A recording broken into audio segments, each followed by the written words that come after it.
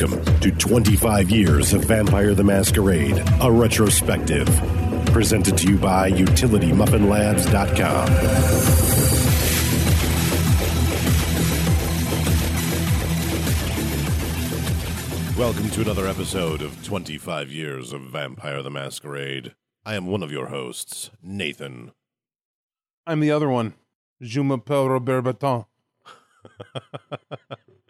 What are we reviewing today, Bob? It's the Tzimisce Clanbook. Right, yes. That is not in front of you. We want to... Oh, it's right here.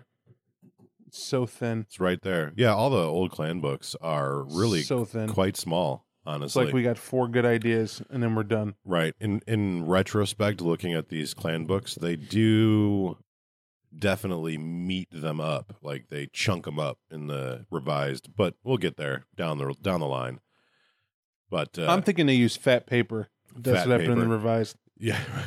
Just fatter paper. They just used bigger letter stock. Sliced it thicker, you know. Just increase the font. What you got to do.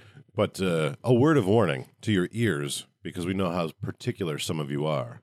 We're going to pronounce it differently than you do, and you're not going to like it. Oh, this book's filled with Slavic, Russian, yes. So German. I pronounce it Tzimisce, or Tzimisce if I'm feeling fancy.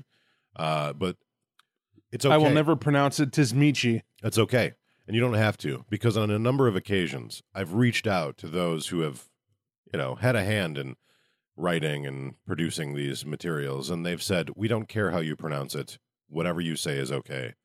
So if you don't like how we say it, that's okay. You're not wrong. We're not wrong. No one's wrong. Everyone's right in Clanbook Tzimisce. If you say it different than me, you are incorrect. That was Nate's opinion. Just saying. I'm just offering up a way to bring us together. A way to, I don't know, merge us into one pulsating entity. I just like being different.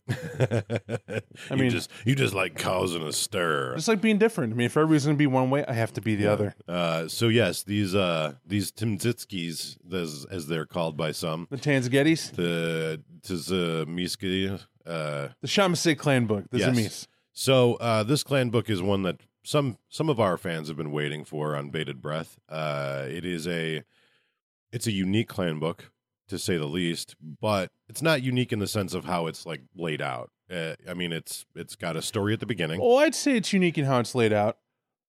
I just mean like the general flow of it, right? It's got an A, B, C, and D. There was a black plastic cover on this clan book, in fact, when it came out, making it distinctive and unique. I am not aware of this thing. Well, that's because in the back of the cover, if you'll flip that book over, if you didn't notice it. Oh, yeah, I forgot about that. Now I remember. Uh-huh. You've brought all of the sensations of memory back to me. Yes, I forgot. Yeah, this was kind of censored in the stores. I do remember buying this one. I bought it at a store called Lanslayer in downtown Naperville, I don't know, 15 years ago, 16 years ago, before Revised Edition came out.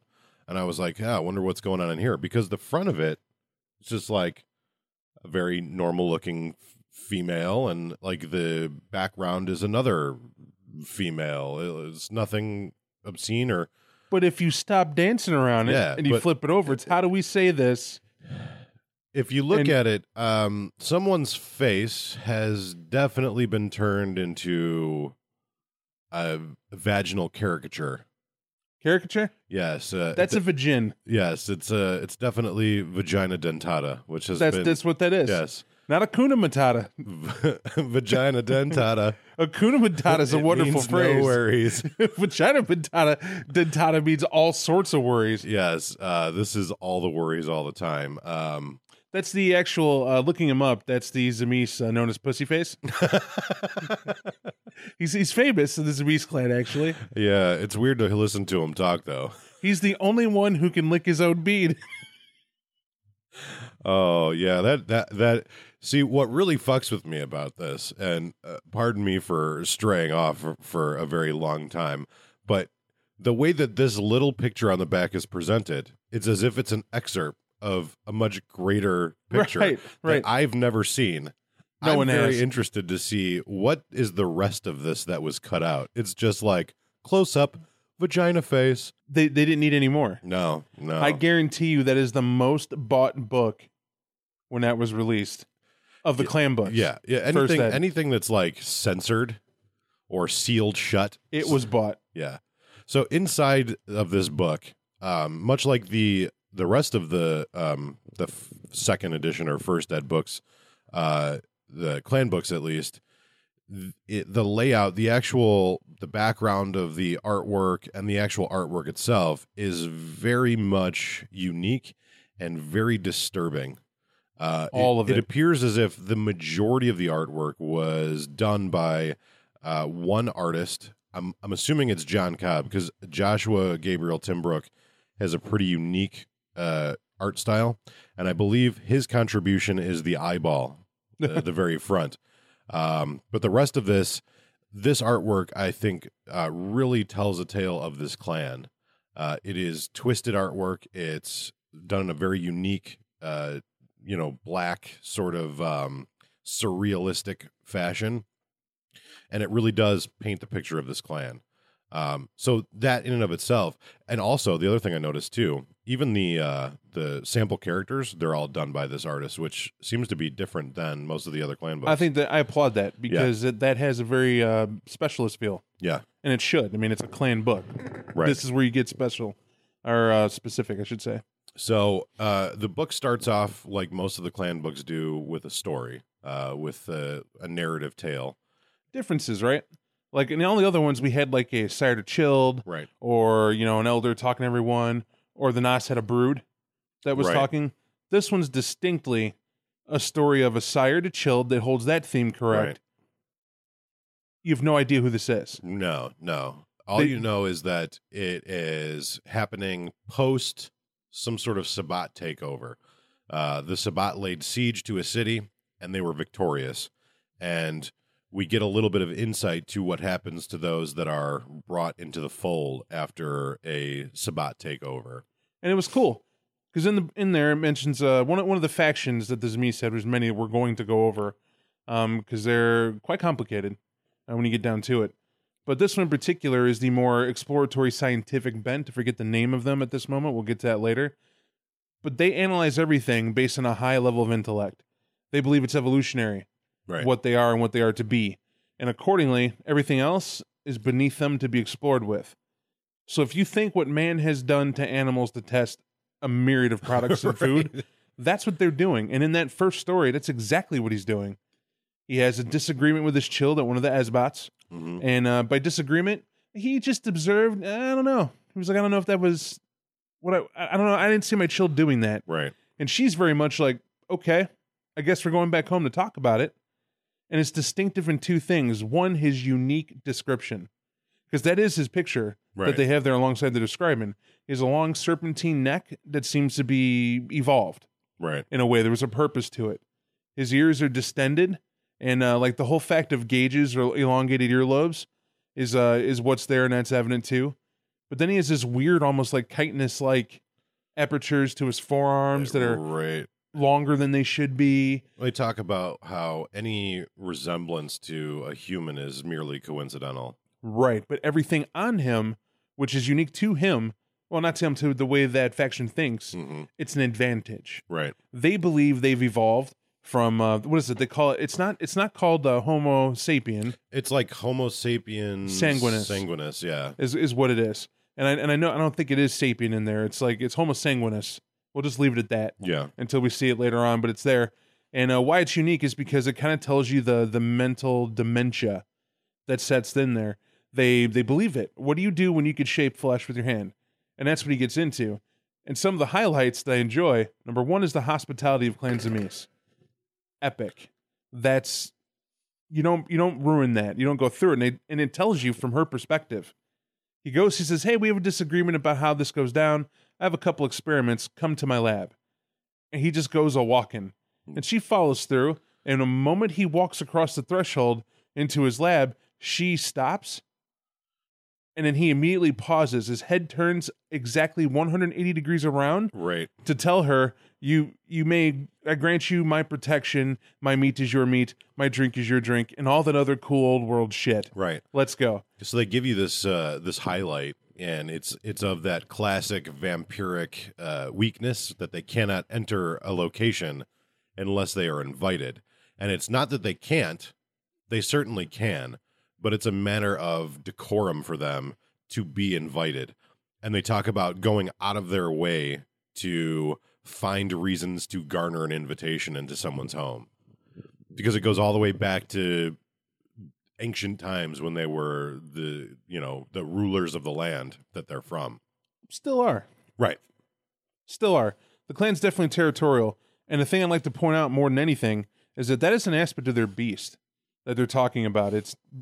Predators have territory. Mm-hmm. A lot of vampire clans overlook it.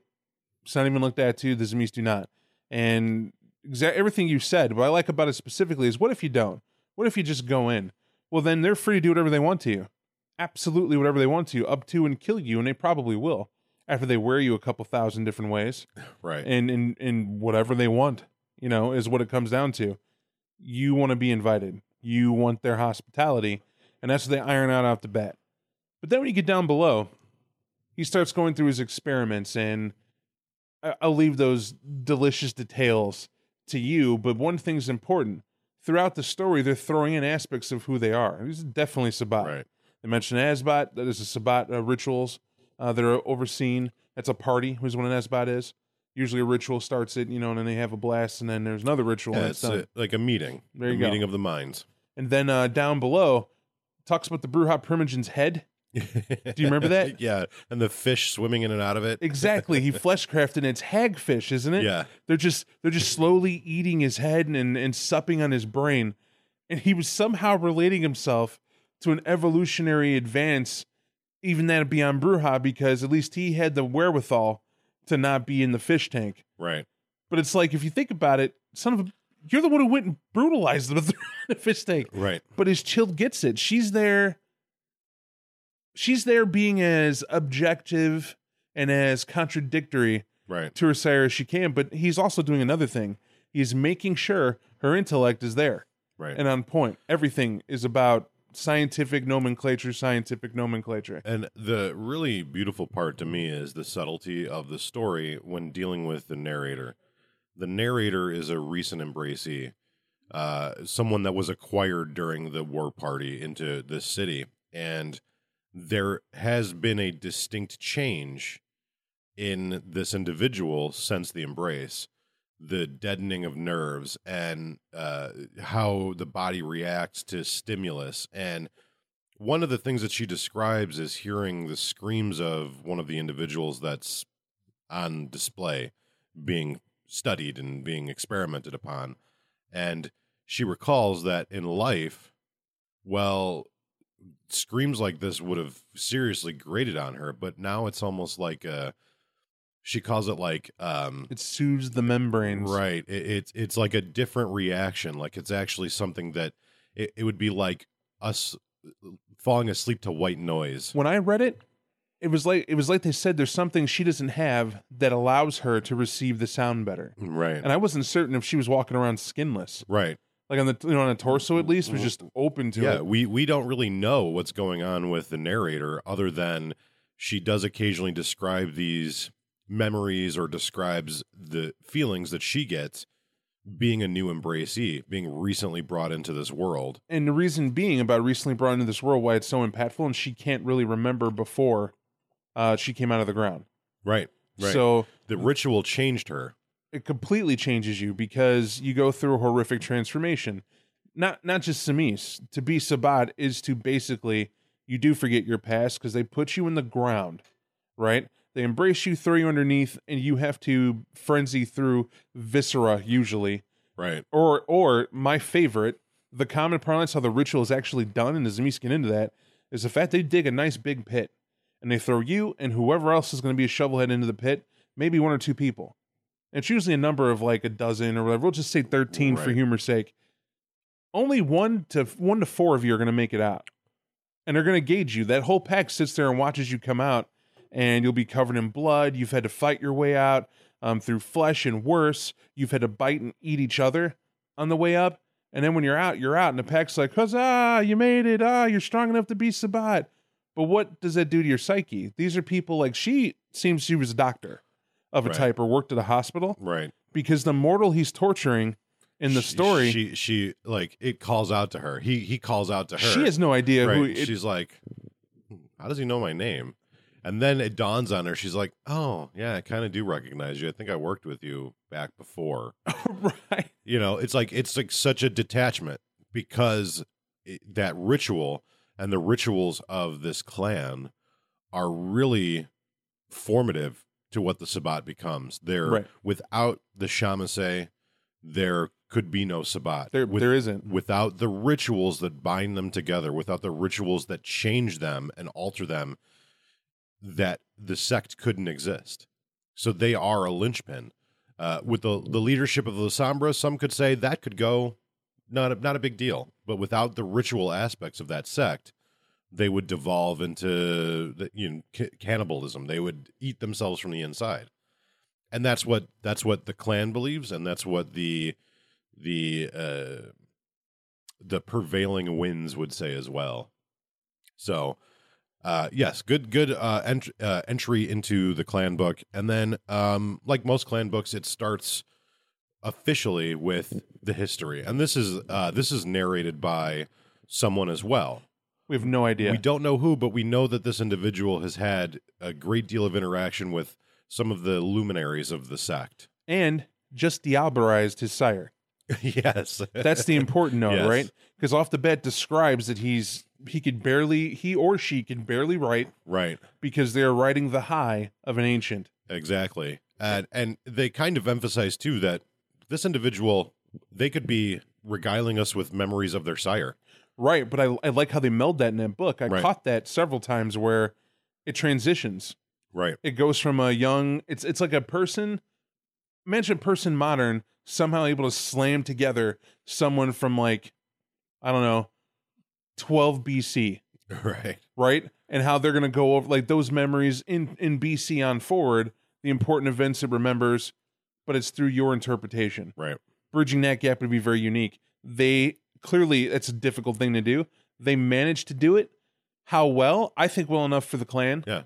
But it's impossible to totally make it to where you can't pick up the distinguish. Right. But the fact that you can pick it up lets you know that's what Diablerie does. Yes. And that's what's awesome because the person he eats has been through so much that, what I like what they did with it, they're able to talk about the entire clan history because of it, all the way up to the modern, which makes it a smooth read. And they talk about too when they talk about the history, the real like ancient history of this clan, there's a certain poetic sort of musing. Like it's very much, you get the impression that this individual is very much proud of where the clan came from, the time before the Dark Ages, and they also make mention of the blasphemous rumors of soul eaters. And they sort of derisive, right? They scoff like this nonsense. It's designed as propaganda to one of our enemies made it. Right. That's not a thing. If you truly understood the founder of the clan, this was an individual who, of course, had this ability from the very day they were embraced. And they said, you know what? I am tired of dealing with you children. I have my own lands in the north that I am going to go lord over, and you can deal with your fighting. Meanwhile, I'm going to build up my defenses, and I'm going to rule the night as is my right. Right. And that goes on for a time. It does, but important notes. So off the bat, they talk about, well, what's similar between the Tzimisce and the Tremere. Well, I don't know if you guys are aware. I had forgotten when I read this and sort of harkens to it. It definitely points out the fact that the Tzimisce, don't know if you're aware, they claim descendants from actual mages. Yeah, it's straight up at this point. Iffy. Maybe we do. He straight up says it that it's their belief is that the antediluvian wanted to ascend, right, as in made the ascension, and that's because there's a house, right, that existed out there that some of them hail from, and this belief that this being has is that they were from that house, the same house that came from House Tremere. Now they were rivals in that house. So in Order of Hermes, there was two factions, one Tremere and the other one this house. I forget their name, begins with a V. It's very early on in that book. It describes like in the first paragraph. Yeah. And I looked it up, is what I did. I researched it. What you couldn't do back in the day with this book that you can do now, the advantage of this podcast, is you can look up those Easter eggs, and believe me, they're up there. you will find them on the web with accurate information. Thing is about it, not confirmed. And I assume that's because when this gets revised later on, squash that shit. Right. There's no need for it. Because what they're doing here is they're trying once again to thread into the other products they have coming out. Right. And they're trying to make attachments that don't need to be there. Yeah. And it's like drawing, it's like making a web. Exactly. You know, it's this has a connection here, this has a connection there. So I understand where you want to say, all right, cool. So now this makes more sense. There's mage thing. Mages begot vamp. No. They throw that out the window because that's the uniqueness of Clan Tremere. And this book kind of even hints at that, where it's like, that's great, moving on. Right. But what they're talking about is they're in the Carpathians. That's where they're at. They're in that whole foothills, forested area, precursor to getting to the mountains, which is all theirs. And what I like about it is the Tremere weren't far from it. They've always known there were wizards not far from there. And they lived their land and did their thing, and that was them. This is us. Right. But they beget one fact, that Lasombra, apparently they've been warring with them. That was in there too, back in the day. They're the one clan that actually makes it just whatever. We were fighting with an antediluvian, it was Lasombra. It's just what happens. Yeah, just whatever. And we'll get his. He gets his later on. We give it to him.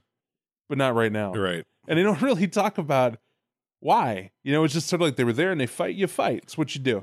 And it's because everybody wanted to take over what was theirs. Even he had to go. And even he was thrown out. Then you have the Shadow Lords, who they mention, and it's a werewolf tribe that is combing the Carpathians. They're hopping all over the place, doing what they can, and they're just like, any given night. Right. There's some wolves. There's some problems. We send out our guys. Whatever. And it's just how we live. And we're happy with it. Right. But it leads to the fact that at some point, dealing with all of these enemies that are coming in from external locations or just that are also native to the land, the Tzimisce they kind of just go, make as many as you want. Just raise them up, embrace them, throw them at our enemies. But why is that? Because when they get embraced and they get comfortable, these elders take a back seat like you do. Right. Why?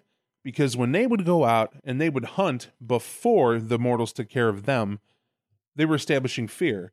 That's what it meant to be a vampire. They would descend out of their castles, like, as they put it, every bit like Bram Stoker has penned about, very romance-like, and they would climb down whatever they needed to go into a home, take as much blood as they want, but they would leave their victims, and they would take those back for later or in whatever they want to do, right, to warm their bed, whatever they want. Well, it got to a point to where the elders were just, the people said, okay, hold on, we can't do anything about it. Maybe if we give them sacrifices. So every 7th child born in a village would be offered to them. They would just bring them to the lords to feed on, and hopefully that would be enough. But you do the math. If they got to feed once a month, yeah, unless this village is a super populous, they're not producing a whole lot to keep them out. But the narrator doesn't care. That was the point. Right. The very fact that they offered it stopped them from going down en masse. Then they decided, well, let's just embrace a bunch of people, like you said, right, which inspired their downfall. Because the narrator is also an anarch. He's one of the ones that said, "Hey, cool, let's break the shackles here. Right, let's figure it out." And it says that specifically, this is the time that I came from, when we served our lords with fervor, and we continued to serve. Perhaps with a little less fervor, as many of us were murdered and killed and wounded and injured. And then eventually we started to question, like, why do we continue to serve? And it shows the establishment that blood bond was there, and it was iron stock. It was lockstep, ironclad. And then it sort of waned because you had these lords who just sort of indifferently sent their men, their soldiers out to die, and didn't care. It was hubris, and eventually these younger the younger generation, they start to go, oh, this doesn't really make much sense. Right. Yeah, and then eventually it goes, you know what? Fuck these guys, these assholes. What are they doing? What are they doing for us? And so what we're experiencing here is the fact that I think that's also a memory conflict. Mm-hmm. That's a strong memory of him being there as one of the first anarchs, yet you're not certain whose memory that is. I mean, that's a ways ago. Right. So it's like, okay, cool. That's awesome how they have it written in there. But one of the coolest things about it is that you get a description of Lugaj Bloodbreaker. Right. And they describe what he was like and what he was like to speak. And I actually won't ruin that because I think that's better to read than either Nate or I could do. It's just well written in the narrative. But the cool fact is that describe in detail Valdery. Right. Exactly what it is. It comes from something called the amaranth flower.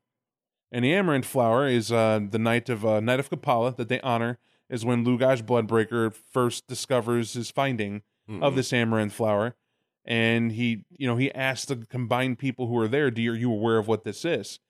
And it is Lombok, which is the voice he attributes to, being the one who weekly says that, oh, that is the thing to bind demons. And then Lugaj finishes the sentence going, or to release them. Right. That's how it's done. The demons referring to them. I need to make that distinction because if you read it, you're like, oh, it's demon flower. Well, right. Well, we, going by this book and going by what we've read so far, we don't really know what it is. All we know is that it's some very strange and powerful artifact. Oh, the flower, you mean? Yeah. Yeah. Well, the flower we don't. It's never defined. Right. Don't think later on in a book they're like, oh, this is what it is. No, it's called the amaranth. It's left to myth as to what it is. It's a ritual that Lugaj did. Yeah.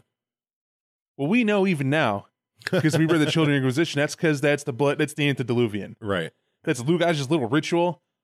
Yeah, okay. It's sure. All right. Right. Depending, right? Just how you want to see it. Yeah, There's a reason Lombok was weekly in the back saying stuff. But the beauty part about it is, reading this clan book, this clan doesn't know. At all. They don't know what we know as the watchers of what's going on, as the consumers of the product. We know. The fourth dimension fourth wall never gets broken. Right. They do not know. But it's cool. It describes how everybody was about it. Everybody was gung-ho.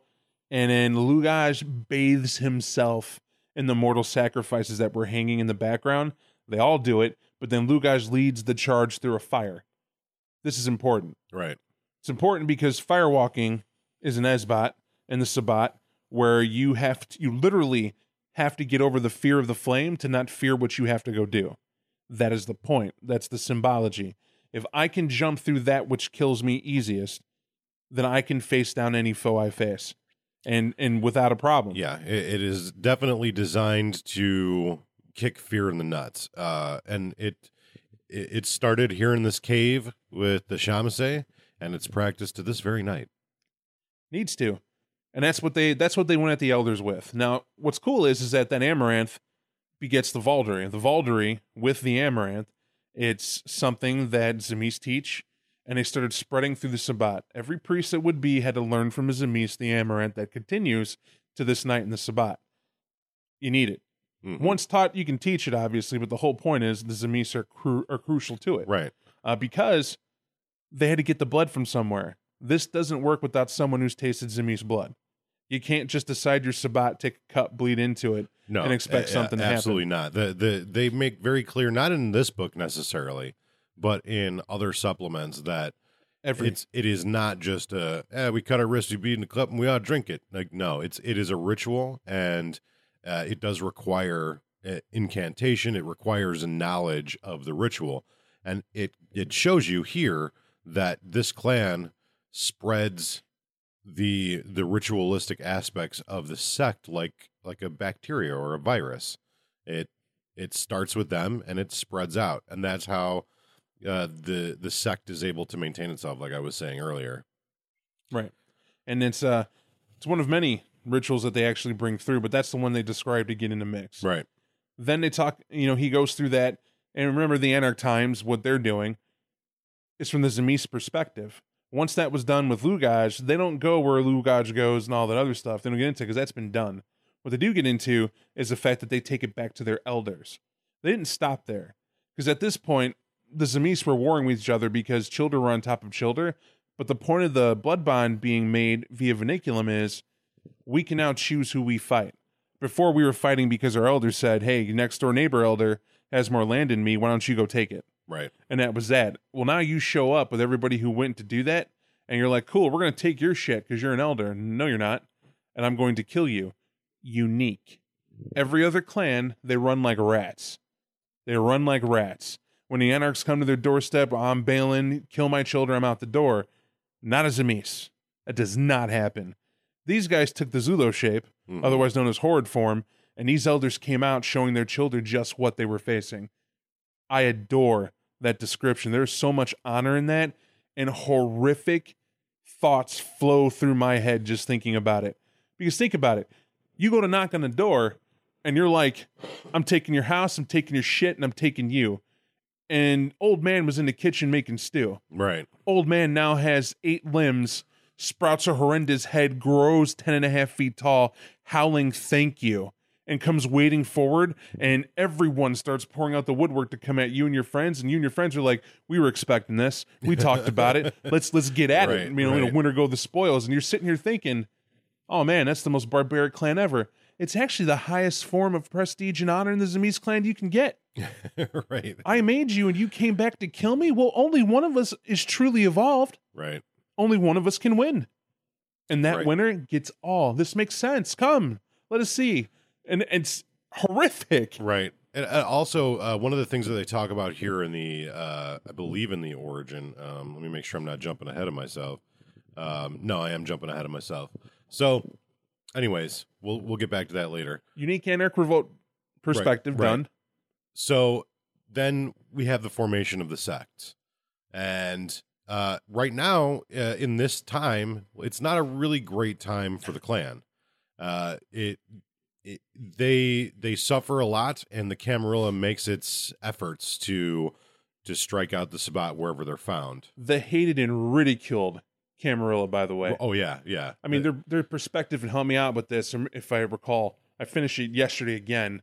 I was reading it, but the way they call the Camarilla is that, are we to fear a group of elders who couldn't hack it, couldn't keep their own children in line, and banded together out of fear because they have no land to call their own, and now they're going to go around claiming they have land to call their own? And what are they really? They make them seem like they're the nobles, they're royalty, and they have land and army. Right. Armies, plural. Right. And the Camarilla are the Robin Hood would-be criminals who don't have a choice. Right. They're going to get killed otherwise. And it's laughable that they do that, because that's far cry from what everyone's been saying so far. Right. They talk about basically the source of their darkness in this time is the fact that they are so diametrically opposed to what the Camarilla is, that there's a reason why this clan exists solely in the Sabbat. There are very sparse, if any at all, converts to the Camarilla cause, because it is distinctly opposed to every one of their beliefs about metamorphosis, about none more than one. The masquerade. They took the Tremere. Oh yeah, well, there's that too. But it's the only one, right, that they mentioned in there. That's the biggest major one, right? They said, some of us might have cared, maybe the weaker of us. I underline weaker to back what you're saying, but Ed the Tremere. Right. And where does that come from? Well, in our review of the Tremere Clanbook, we made that pretty obvious. They invaded those lands, and they stole the blood from the Tzimisce. They experimented on them. They learned the secrets through them. And this old clan, they don't curry favor. They don't get over it. Centuries ago, right, when they were warring on each other, they were warring on each other at the beginning of the Anarch Revolt already. And Lugaj tells them the trick. They go back. I just described that. And then one of the weaker ones that fell, a Tremere stole off the field and left. Right.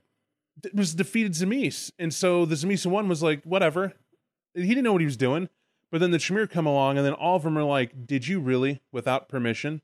Fun fact, they even admit, had you asked us, had you gave us the courtesy, we might have been friends. Right. You didn't, and now you're going to die for eternity. It's the longest running grudge in the world of darkness. So then basically we get to the point where we have the Industrial Revolution, and what they call it here is of industry and genocide. For those who know history, and the history's been told in all the clan books we've read so far, but essentially there is an industrial revolution, and this actually turns out to be a fairly good time for this clan. They find that as these giant cities grow up around them, they fit right in. They're able to worm their way through these giant cemeteries, as they call them, and every once in a while, someone gets lost to the gears of production. Throw them in as a beehive. Right. Then World War One happens, and this isn't necessarily a bad thing as far as they're concerned. Walking the battlefields laden with gas and feeding on the occasional soldier, not a big deal. We just skip ahead of 1 point, and I know folks are going to look for this. It's the fractional.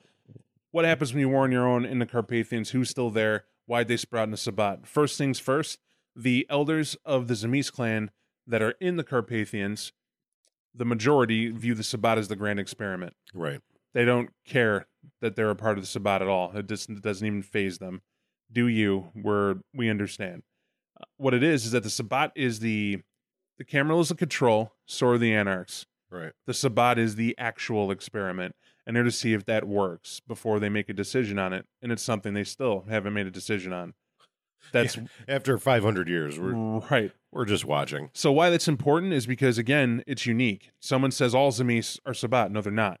They have these elders who are here. This is not the aforementioned Ordea League that a lot of people think it is.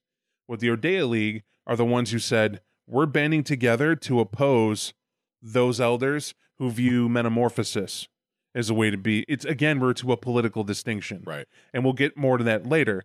But the Ordea League are neo-feudalists. They're the ones who believe that before the revolt happened, before the Anarchs started, we should go back to those times.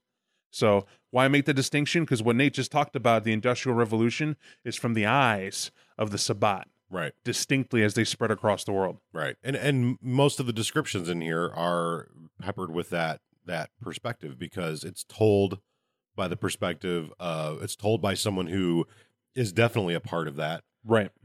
Who was at the cusp of that anarch movement and did fight their elders. But then we move on to World War II. And much like every other clan book, the clan in question, they very much have said, many blame us on a funny little man with a funny little mustache. I love that. And no, that is not our fault. However, we did partake in some of the very easy experiments in feeding. But we found that the prisoners of the camps and the guards of the camps tasted about the same. There really wasn't much different. Both of their blood was quite sweet. And it amazed them how somebody so emaciated, so weakened from working all day, had so much blood. Yeah. And then they throw right in the mix, and we were elbow to elbow. They describe it as being the watering hole in the great savanna of Africa. Yeah. Where it's the only source of water, and lion drink next to antelope. By the way, they're describing all the other vampire clans. Of course, Tzimisce are the lions, and the antelope are the Bruja, the Tremere, the Toreador. Everybody was in the camps, just the feeding. Right. They do not espouse any sort of belief, because why would they? They're a clan of metamorphosis. They're a clan of evolution, and that mentality, that political mentality, it doesn't really hold up to that. But they do make the distinction that they were enjoyable times. Right. We took advantage just like everyone else did. And it kind of moves on from there. And kind of brings us into the modern night. And that's a tale that, as players and storytellers, we kind of are understanding of. We know where we're at nowadays. Big thing for them was, though, with World War II, essentially the last of their vestiges of hold on any part of Russia was wiped away by the Bruja and their tanks, and so that's a loss to them. An interesting note about that, they were very upset about the equality that mortals suddenly had over them, because what are Slatka and what are Vazd Warguls compared to that of old gunpowder? Right, yeah, absolutely. He even describes himself being shot by a blunderbuss, and how that seemed to be an equalizer. Right. Except that when he was shot, he chuckles to say that the survivors of that encounter will all remember what he did to the guy who shot him. Now, there is one thing that we have not mentioned in here, but in the history, there's one thing that sort of bookends this tale. At the beginning, they hate Baba Yaga. At the end, they hate Baba Yaga. Right. That's the one thing that the Tzimisce are like, yeah, that Baba Yaga. No, we're not cool with that. We've been fighting whatever that is for centuries. Another Easter egg in here is Koldun. Yeah. Koldun just means wizard. Which is yeah, where it's where I was gonna when I paused earlier and was like, am I getting ahead of myself? Yeah, that's the one thing they do talk about. They talk about the magical powers of the clan, although they are not they're not nearly as practiced nowadays as they were centuries before. And this is why this book's single most reason I think you should own it. And it's not discarded. Second Ed does not throw this book out. No Second Ed book throws the first one out the window, unless it's Malkavian. That's by preference. But this one, I just want to add the fact that it's cool to see that they said that there's a unique title before Voivode. And Voivode literally means you're the clan elder. And to be a Voivode, though, I will remember this, is to have a cape stitched together. Not even stitched. It is flesh crafted from the skins of 3 Tremere. That is what a Voivode must wear. It's his flesh cape to show that he's Voivode of the clan. That's awesome. The one before it, though, is a title you inherit when you master level 4 vicissitude and 1 level of thaumaturgy. You have to. At that point, you're considered somebody who has earned his right to speak freely amongst the Tzimisce. Other than that, if you haven't earned that yet, it is your right to listen and question at your own peril. Yeah. So they talk about in here, and I think, correct me if I'm wrong, but I think in later incarnations and revised, they start to make the distinction between thaumaturgy. You being a Koldun means you practice thaumaturgy, and there actually being a specific type of sorcery. Yes. So here it seems like it's an idea, but this is the magic that they, as the developers, have. This say, oh yeah, this is okay. So it's thaumaturgy. It's popularity, right? Right. It's going as well. It's not even that. What's the mechanical flaw? If every clan practices thaumaturgy, we can only make so many paths, right? And only so many of them can be unique, right? So we would have to make a distinction of a different type of magic, right? And you'll see this a lot mechanically, right? Necromancy was just a discipline, then it became thaumaturgy light, right? It's death magic versus what it is now. And then they added voodoo later on. But this Koldanic is very much unique to them, and it is a unique magic later on. It's so much, I think it's even 2 years later they come out with a system variant. Yeah, not too long after this. It's in the Dark Ages they start doing it, actually, when those supplements come out. Yeah, it makes sense. But yeah, so basically at this point in time, as we're releasing these books, White Wolf seems to have developed one form of blood magic, and that's just thaumaturgy. And so anytime someone's a sorcerer or a wizard, and they even do this with like a lot of the enemies that you might face in the books. They just go, well, it's just associated discipline with them. That's that. And you'll find as this goes on, they go, okay, how do we make that unique? How do we make that unique? How do we change that? Right. And they do that with this clan as well. So, but they make it known. Yes, there are very powerful sorcerers within this clan, but the power is not what the Tremere have. It's just not. There aren't as many practitioners. It's a much more secretive art. Or really, it comes down to this. By description, there's a lot of Tzimisce level 4 that can learn Thom in this book, as it said. You could still do that. But the fact is that the theory of vicissitude as its own power into his own right becomes all-encompassing. There's more you can do with it in terms of brutality that the Sabbat needs for its war effort than another person to cast a spell. Right. So then we move into the clan embrace, the hierarchy. They talk about the old clan, which you kind of had touched on, but not quite. Essentially, they are an offshoot of the clan who disavow the metamorphosis ways of the parent clan. Would you say that's an accurate description? I think that's very much what it is, because you got to remember the ways before were, it's not about vicissitude that discount, it's about the way of exploring it to alter your form to such a degree that you're not recognizable. Like, who are you now? And that's the difference. The Ordea League, in its simplicity, is where Dracula came from. Right. That's the mindset. If you watch Bram Stoker's, that's the Ordea League. Right. We're not horrendous monsters going through we can be, but that is not our point. Right. Where our point is to be territorial. We have our homeland. Right. And we defend it and keep it. We have our servants, and we have these fiefdoms of people that serve us, our vessels. Right. That's simply, we're done with that. You get that idea. It's Right. more feudalist. I don't care about your politics. I don't care about how you get along as a clan. I have my power base, and that's all I'm concerned with. That's Whatever it. you do, go get up. Leave me alone. I have no use. And no one calls them that but themselves. And the reason why their daily call themselves that is because those elders have agreed that when someone comes to march on any one of them, all 13 rally to fight them, or however many there are. I'm just stuck on 13. But that's the point. And the rest of the clan kind of chuckles at that. Like, all right, Right. cool. Give Right. them the rocks. It's what they want. So these are some of the distinct variants on the Tzimisce line. Before variants to dive in, Yeah. just a quick excerpt about the embrace of Tzimisce. You do need, as a storyteller, to pay attention to this. When someone agrees to be a Tzimisce, it's not, hey, I'm Bob, I'm going to be Tzimisce. Someone put vicissitude and auspices on my sheet. Cool, I'm going to roll forward. Do note, that character that gets submitted to you has to have something unique that they describe to you that is the reason they were chosen by their sire. All characters should do this. Every single one of them should do it. Otherwise, what are you really playing, right?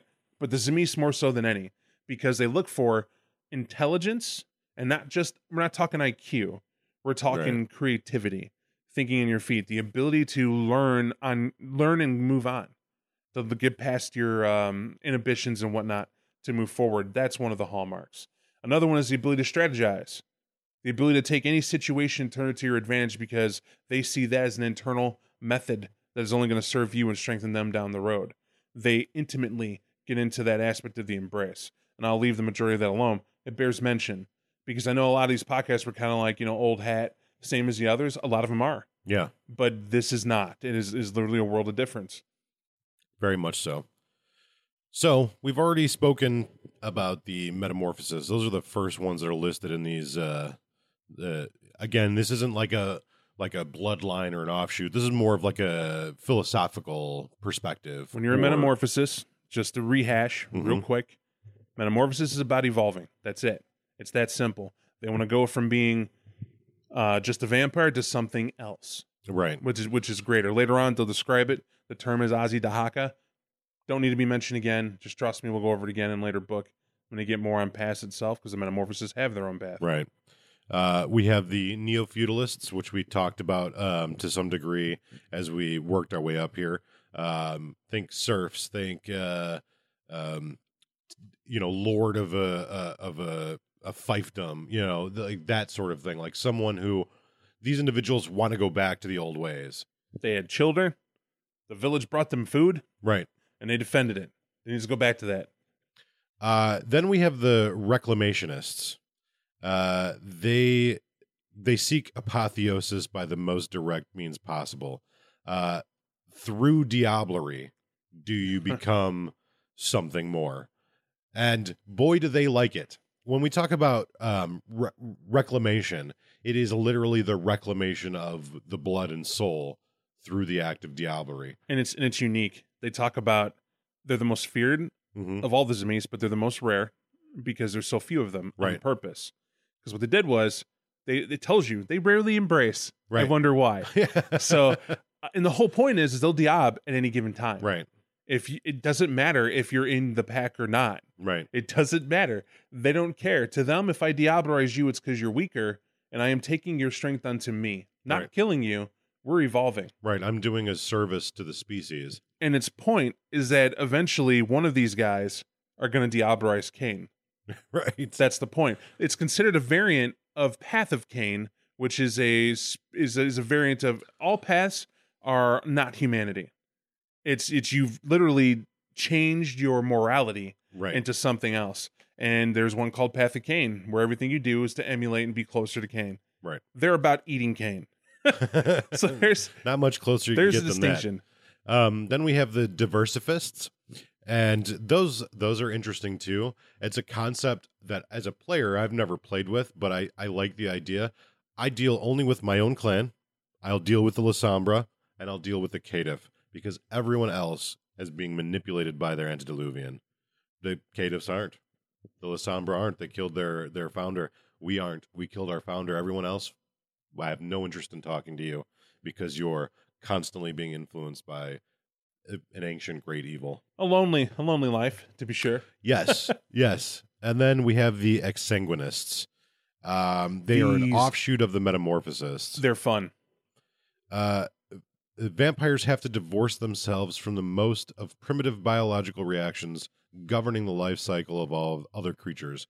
By purging themselves of the need of vitae, they can attain a state of purely will-driven existence. Yeah. Well, no. So here's what they do, and all the other Tzimisce laugh at them for. Actually, they enjoy it. They find it the highest form of entertainment. These guys will starve themselves and enter into a fight. Frenzy, blood frenzy, eat an opponent, gorge themselves in their blood, and then have to vomit all back out later. And they watch with rapt attention, waiting for it. Right. And then they poke fun at them, or they give them guidance, whatever. Where was your will? Mm-hmm. How did you not stop yourself from doing that? So after we get done with those, we have this is a pretty standard feature, the opinions within and without of the world of darkness. They're so unique. Yeah. In this book. You know, we're not going to go over all those. We'll let you read those for yourselves. Except for Giovanni. I found that to be the most entertaining. Basically, it says the Grinch is the quote to get into this, just FYI about their views and everyone. It's going to be a salty and sour tale. But the Giovanni is rather unique. You reading it? Yeah, I'm reading it right now. I'll read it. Another bastardized line, but far more formidable. The Tremere are naught but rapists, while the Giovanni seem instead to be the products of a deliberate and unholy spawning. And their powers, why, I could call a soul back into its ruined frame again and again for 1,001 nights of pleasure. Yes, there is much to learn from these hybrids. We only want to learn their necromancy is what they're talking about. So when our experiments die, we can put them back in and kill them again. I mean, imagine that, you know. Tell me, what was that experience like when you died? Let's try it again. Wasn't to your liking? I have another way to torture you to death. Then they move on from there, and they talk about Tzimisce torture techniques. This is good for a read. You know, it's light fare. Why do you read it? If you cannot portray, cannot stomach torture in all its forms, social, psychological, and physical, if you can't do it, this is not your clan. Right. It's not your clan at all. I never want to see another person say I'm a Tzimisce who doesn't believe in anything in their clan, right. And I walk the world with my sword in hand. It's a fairly important, but kind of almost a throwaway distinction that they make in here, that the clan is much more interested in Hannibal Lecters than they are in Jeffrey Dahmer's. And it's an important distinction. Right. And that's one thing that, you know, I know a lot of us were fan of like the whole Splatterhouse kind of, I'm nasty and disgusting and I chop people up, but the clan is more subtle than that. The clan is much more devious than that. And metamorphosis is not just about like, I'm going to sprout claws and fucking smash shit. All right, well, cool, but also it's not that. And that section backs that point. I mean, they tell you near the end, it's like, you know, how does one torture a Nosferatu? They're already disfigured beyond comprehension. How does one torture someone like a Ventru? If they have everything and they're old, they're really not going to care what it is that you're going to do to them or how long you do it to them. There has to be a point. So you have to be able to attack them at different angles. And they talk about it. You know, if someone is physically apt, then social and mental, psychological is going to be your way to go. Right. They go on a little bit more to talk about the individual creatures that serve the clan. They talk about the revenants. This is not the first time we've heard of them. Are you talking about the little girl? I'm not talking about any little girl. Okay. I will in a minute. Okay. Go ahead. So revenants, we've been introduced to them previously to some degree. There is a family of revenants that serve the True Hand. We talked about them a little bit in one of our previous podcasts. But essentially, they're not quite ghoul. They're not quite vampire. They're sort of a mixture of the two. And they were bred so that they would pass on their supernatural powers to their children and their children's children, etc. And over time, their usefulness has waned as they've become more and more twisted and more apt to deviant predilections. So they're an interesting sort of side note to this clan that there isn't a great amount of detail in here, but there will be. They will definitely get more into the revenants and further supplements. So the Xantoses, they mention a excerpt, a story, really, at the beginning of this. where he says, one of the fondest memories he has, he thinks it's a memory anyway, of concept maybe. It's what the Tortor would call love, in quotations, as he puts it. Yeah. He remembers the night where they laid waste to an enemy and destroyed them, and he was partying with the other Tzimisce, and they were at a certain castle, and this beautiful, lovely 13-year-old Xantosa, she chose to go with him to a room, and he will never forget how her body felt on his, and he would never forget how the smell of his enemy on her breath drove him to such excess, to such heights of ecstasy, that unfortunately she didn't survive the encounter. And so what he did was he took her sweetest of skins. I'll leave that to your imagination of what he took. And he made gloves out of them. And then he took her brains. And with her brains, he tanned the gloves. And to this very night, he still wears the gloves, even as he writes this. Yeah. So, yeah, there's that. Why did Bob remember it? This book isn't a nice book. No, it's not. It's not a nice book at all. No, it's not. There's a smugness to it. Oh, yeah. Very much so. There's an attitude of smugness. So they talk about the ghouls, and I won't get into them too much, but things like the Schlatka and the Vohazd or Vazid. I'm not sure. Vazd. Vazd. These are utter monstrosities that this clan makes. You have to know them because in here, with the detail that he's not. I mean, Schlatka need to be mentioned because how did they survive the Tremere?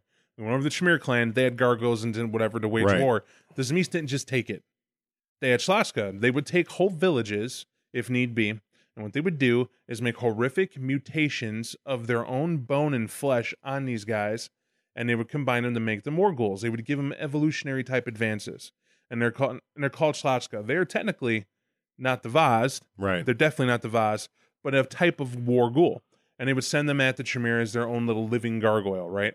The other one, the Vazd, is a combination of over 15 unfortunate souls that they have flesh crept in one giant mound of doom. And they would send these out like giant war elephants. I feel like you at should, whatever they wanted to assault. I feel like you should watch 300, and you should watch the who were the enemies in 300? The Persian army. Yeah.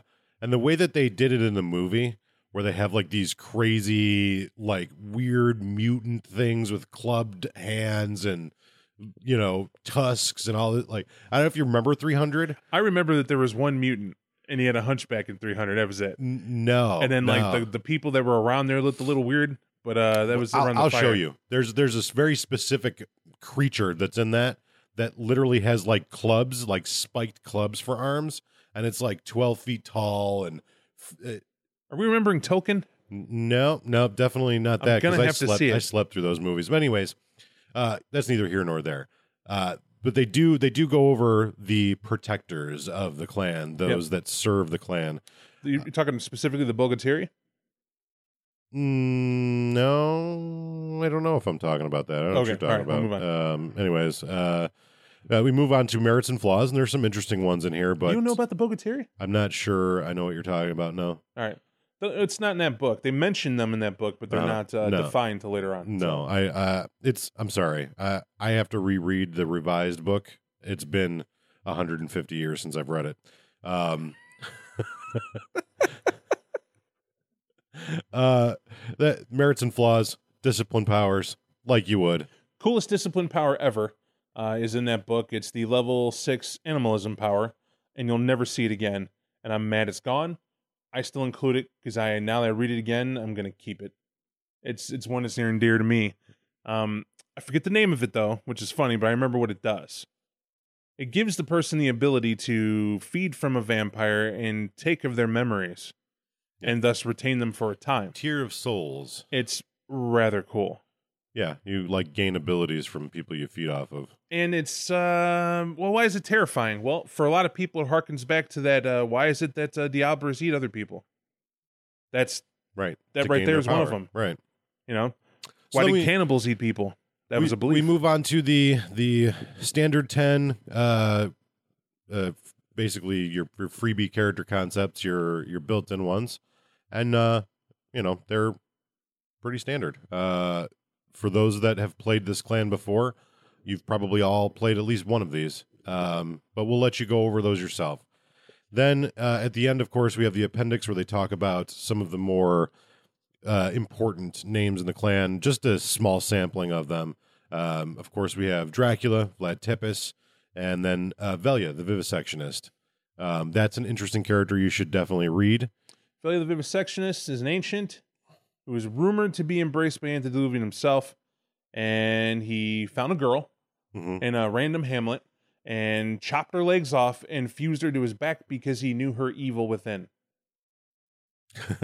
And they say that it's most unnerving about it, and Tzimisce don't like being around this guy much because she dutifully and in a shrill voice will yell out the next torture he should be performing. Right.